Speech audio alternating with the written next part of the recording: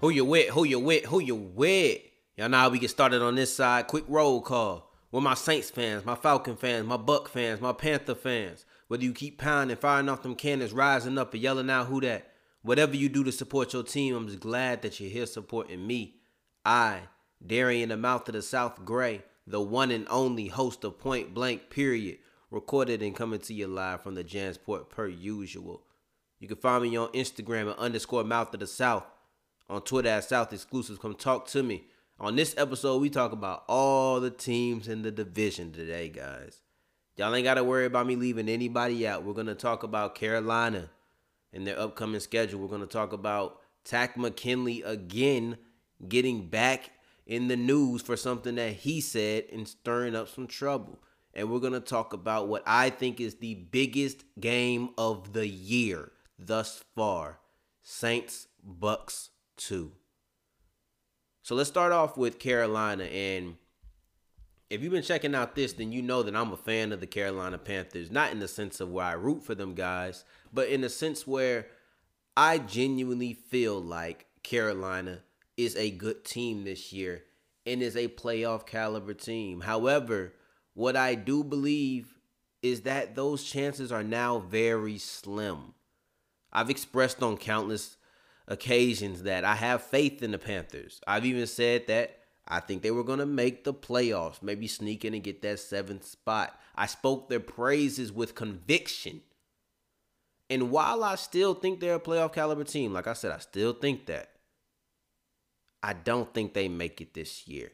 And I think a lot of it has to do with that loss to the Falcons. And I'm not saying that in a sense where the Falcons are this terrible team and oh my God, how could you lose to the Falcons? I don't mean like that. I just literally mean that they lost to the Falcons in their last game and a chance to go to 500 and go to 4-4. Instead, they're at 3-5 now. And I think that's going to be a big change for them because the rest of the season goes like this. At Kansas City versus the Bucks, Lions at the Vikings, Broncos at Green Bay, the Washington football team, and the Saints. Man. That's tough. That's tough sledding, because I'm going to be real with y'all. All I ever do is be real. I don't think they beat the Chiefs. I don't think they beat the Bucks, and I don't think they beat the Packers. And I feel pretty strongly in saying that. Which would mean at best, the Panthers can hope to get to 8-8. And I'm not so sure that 8-8 makes the playoffs. And I think they lose to the Saints if the Saints have anything to play for in that last week, because it's week 17. And there's a chance that the Saints might just not have anything to play for. And if that's the case, then yeah, Carolina will beat them. I mean, it was a close game last time, so there's no guarantee that they won't beat them anyway. Same with Tampa Bay, but I just don't see it happening. Okay, so then you go there, that's 7-9. But it's not as if those other games are cakewalks. The Lions is no cakewalk. The Broncos is no cakewalk. Then you look at teams like the Vikings. That run game, I think, can attack. I spoke about it on 2 podcasts ago. That I believe they should have picked up a linebacker or a defensive tackle or something to stop that run. Well, as long as Dalvin Cook is healthy, we've seen what he just did to the Green Bay Packers. So they have an elite running back. They have an elite running back and an elite running game. That's a hole for the Panthers. Then you look at the Washington football team. Their pass rush. Both of these things can attack what I believe are vulnerabilities on the Carolina Panthers that can ultimately cost them a victory.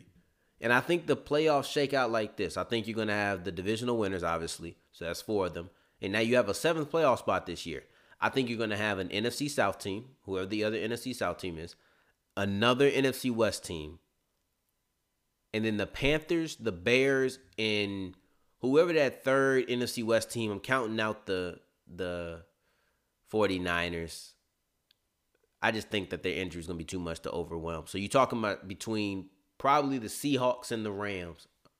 I mean, not the Seahawks and the Rams, because the Seahawks, I think, are going to win that division. But the Rams and the Cardinals. So I'm talking about the Panthers, Bears, Rams, Cardinals are going to be fighting for that 5 or that 6 and 7 spot. Because I think the NFC South team probably gets the 5. I think whether it's the Bucks or the Saints, I think they'll both have pretty good records. Now, unfortunately for the Panthers, all of those teams already have 5 wins. And the Bears already beat them too.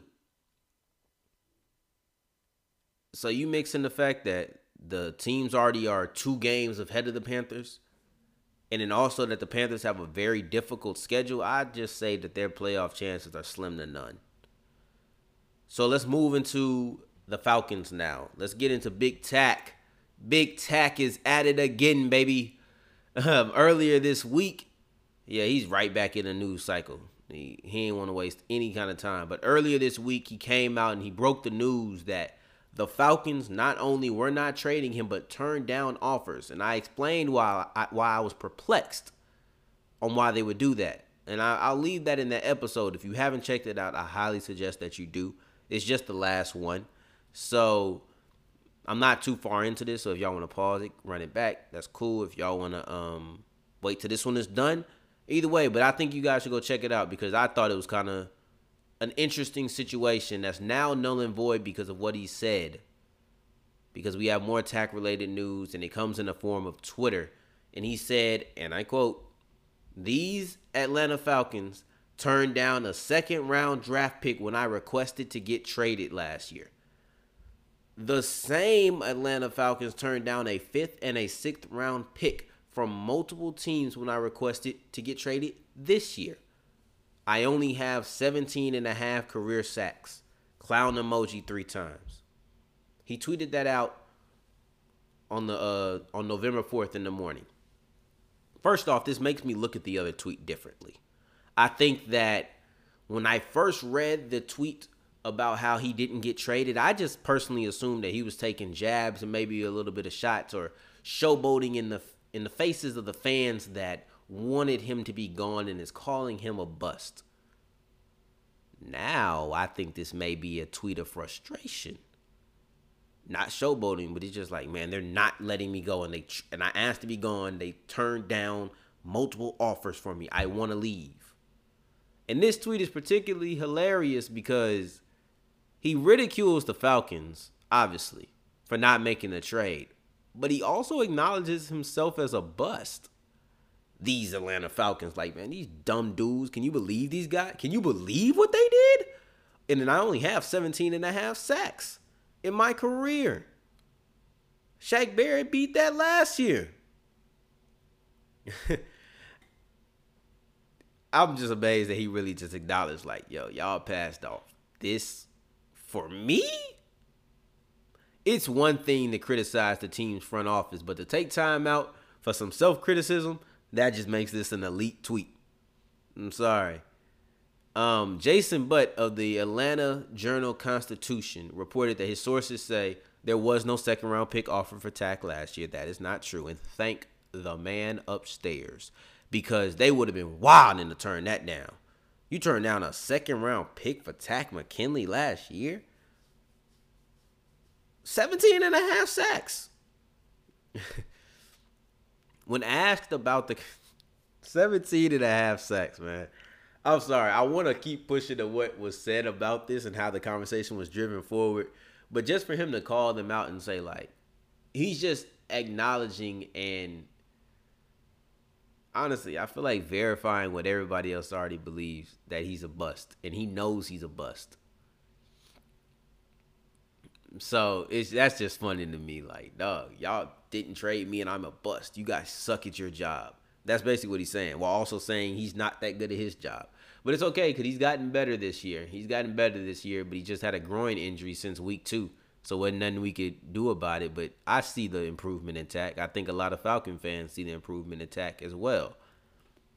But when asked about the comments, or the tweet rather, Raheem Morris said when Tack's playing football and he's playing at a high level, he's a great person to be around. When he's in this mode where he doesn't want to talk and he shies away from personal interactions and contact, that's a problem. Now, this is me speaking now. But it just sounds like Tack is an emotional guy who ultimately lets his emotion get the best of him at times. Like most people who wear their emotions on their sleeve will do. I can understand that. With somebody like that, You want to be able to manage where his emotions explode. Like, you wouldn't want him to explode on Twitter and just get out there and just go in on the organization. But you also want to manage how big the explosions are. For example, contrast these two tweets. One where he's saying they turned down this, that, I only have 17 and a half sacks, and then dropping 3 clown emojis, which if you are older, you may not understand. I'm going to tell you right now. The clown emoji for the young folk, that means something. It really does. It means something. The word clown, I don't know how clown was back in the day, but right now you call somebody a clown, especially with the emojis, it hold water, okay? Or it hold weight, rather. So you compare that to the Falcons aren't trading me and they turned down multiple offers. I'd much rather take the first tweet. I'd much rather take you saying they just turned down offers, not giving all the details and the clown emojis to go with it. You want to manage how big of an explosion that is, because that's nothing. The first tweet is really nothing. And then Morris also said that he talked to team president McKay about tax guaranteed money, which is kind of concerning to me. He's on the last year of his contract. Yeah, I know that. But you never, and I mean never, want to see somebody have their money taken away. And as of right now, he's just been fined. And hopefully that's where it stays. Hopefully that they sit down, they talk. You know, the last thing that Morris said on the topic was, in my opinion, the best quote on the situation. Like, yeah, it was cool to hear him say he has 17 and a half sacks. Talk about the things they turned down. Yeah, that's funny. But this, in my opinion, was the best quote. He said, we'll talk to TAC and get that thing done. We're not going to sit here and talk through the papers or through media. That's a grown man conversation with another grown man. And that's what I like to hear, because it's important to move with respect. I'm not trying to sit here and be self-righteous and preach or nothing, but I just think it's important to just sit there, have a man-to-man conversation, and handle the situation flat out. It's not that difficult. It can be done. And more times than not, it's necessary. And when you just don't have it, more problems come out. So respect to Morris for not trying to go with the war of tweets versus sound bites. That ain't where you want to be. Now, after this vibe of the week, I'm going to transition into the Bucs Saints 2 and why I stand by the fact that I think it is the biggest game of the year so far. And there's been some other big games, guys. But for vibe of the week, I'm going to bring back what I was going to do last episode before I said Florida, Georgia, and got in my country bag. I hope y'all appreciated it. But now I'm going back to my roots. I'm going to hip-hop and going J. Cole to climb back. I'll be back with Point Blank, period. To the left of that decimal, I need 7 figures to play the joint. Turn up your decibels, P-Pie decimator joint. Check out my projects like them workers that Section 8 points. And you'll see how I flip like exclamation points. My shoot first as if they never played the point. More 2 guards, enough straps to fill for U-Hauls. More depth than World War II calls around these parts. We put a brown just to drown these thoughts of black corpses in county morgues. Lord, those images haunting. I ain't been asleep yet. It's 10 in the morning. I'm sending a warning. A problem with me is like the BET Hip Hop Awards. I'm starting to see you don't want it. I'm sick of this flaunting. From I know for sure ain't got more dough than cold trash rappers. Backwards trying to go toe to toe, we laugh at you. Staff strapped up on top the totem pole to blast at you. Bassmasters, look how they total pole. Gotta know the ropes and a protocol, or they gon' for sure blow your clothes half off like a promo code. Made a little tune called Folding Clothes, and it still ain't on the fold. Under pressure, well, you know what cold do. Make a diamond, they just rhyming me, I'm quoting gold. Welcome back to Point Blank, period. I am Darian, the mouth of the South Gray, and I'm here to talk about Saints versus Bucs 2 before we get out of here. Man, when I tell y'all, I truly, with all of my being, believe this is the biggest game of the year. And there's been big games. Don't get me wrong. I can't admit that. But I don't think any of them bigger than this one. And this ain't just about Breeze versus Brady. That's cool. Yeah, but you have to have more than that. This could be the last time we see these two lining up against each other. But you need more than that. I get the appeal, but we seen that week 1. Matter of fact, we've seen it 6 times before. That alone is not enough to make this the biggest game of the year. It's a factor, but it's not enough to make it the biggest game of the year. With that goes into the teams, the stakes, the pressure, the attention. In order to be the biggest game of the year, neither one of these teams could be a Rudy Poo. And I'm not saying that it's going to be the best game or that certain games didn't turn out to be more entertaining, but I mean, before the game started, what was the biggest game? And you got Baltimore versus Pittsburgh in my list. Baltimore versus the Chiefs, Pittsburgh versus the Titans, and the Bucks versus the Packers. In this game, you got the preseason NFC favorite versus the current NFC favorite. You may even be able to add Saints Packers on that list, but the Saints had just lost to the Raiders, so that's why I didn't want to add that one. This game just a bit different, man, because I think that this game has the ability to shape how each team is viewed by the public and possibly within the league. The Saints, as I mentioned, were definitely preseason favorites. Whether that's number 1 or number 2, it was the Saints and 49ers in the preseason saying that these are the teams we think could be coming out of the NFC this year. Over the Packers, over the Seahawks, over the Bucks, those two. And the Saints won that first matchup against the Bucks. And it seemed to confirm that belief that, the Saints were that team. It was a handed victory. Brady had 2 interceptions. Good win. But then it all went down. It all came crashing and burned. And when the Saints lost 2 games in a row to the Raiders and the Packers, you started hearing conversations about Drew Brees being washed. Drew Brees just not having it anymore. And I understand him. I was saying it too. I was talking about his lack of accuracy. I was talking about the fact that he was hesitant to pull the trigger and make decisions. I questioned Brees' validity and whether he still had that dog in him, whether he was still a killer.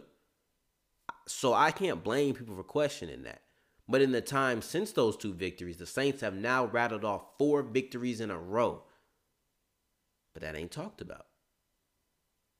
Brees has played better. And I'm not here to be that Saints fan who say, why don't you talk about us and what we're doing good? No, I get it.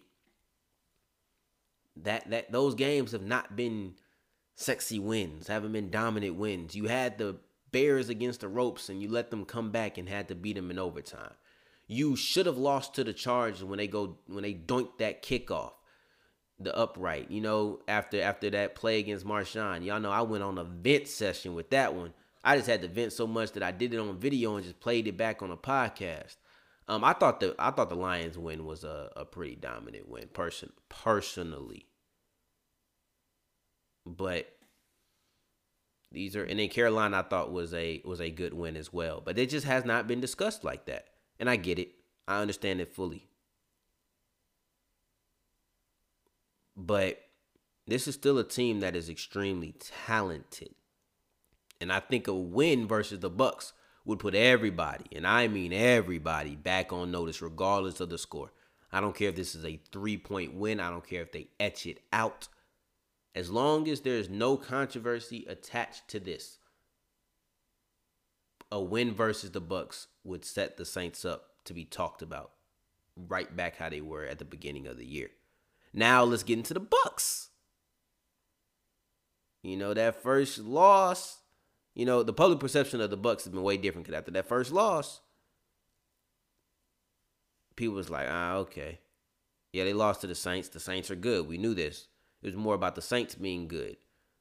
I think that's because people were rightfully allowing the Buccaneers to have time to gel and get it together, and boy, did they get it together. Especially with that defense. I think that the Bucks have formed what I believe to be the most complete team in the NFC.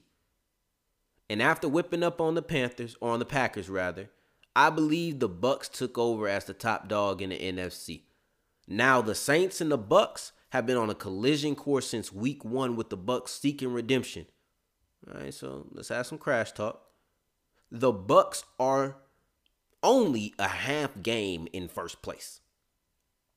And I know that it may not seem the way because I'm talking about public perception, where the Saints are looked as, I think the Saints are looked very similar as that team who lost 2 in a row.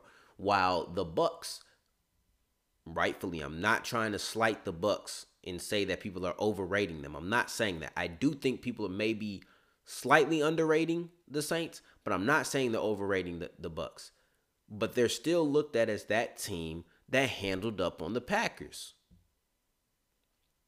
I think a lot of people have them as their NFC favorites now. Maybe them in Seattle. I'm not the highest on Seattle. I'd look at Seattle very similar to how I look at the Packers, with deficiencies on that defense that can be exploited. But that's neither here nor there. But the perceptions would make you think it wasn't that close. But both teams have only lost 2 games. So the Saints won the first game. And if they were to win again, that would essentially be a 2-game lead. Because you would have 6 victories. Yeah, the Bucks would have 6 victories too, but they would have 3 losses because they played 1 more game. That's why these stakes are so high. The Saints win, and they're essentially 2 games up in the division because the Bucks can't tie with them. They would have to have a better record because the Saints would have a tiebreaker. I think that a Saints victory would essentially put that, well, not just put the team up, but it would essentially put them back in that conversation as a top tier team in the NFC. So this would shape the public perception while also playing a key part later down the road in how the NFC South standings shake up. But if you look at the Bucks, if they win, I just think this cements their status as the best team in the conference, in my opinion. And there's a reason that this game is on Sunday Night Football. It has the matchups. It has the pressure. It has the stakes. Everybody needs to be paying attention. This is the biggest game of the year thus far. Point blank, period. It is. And that's going to wrap it up for me. Until the next time y'all hear me run it back. Been Darian, the mouth of the South Gray.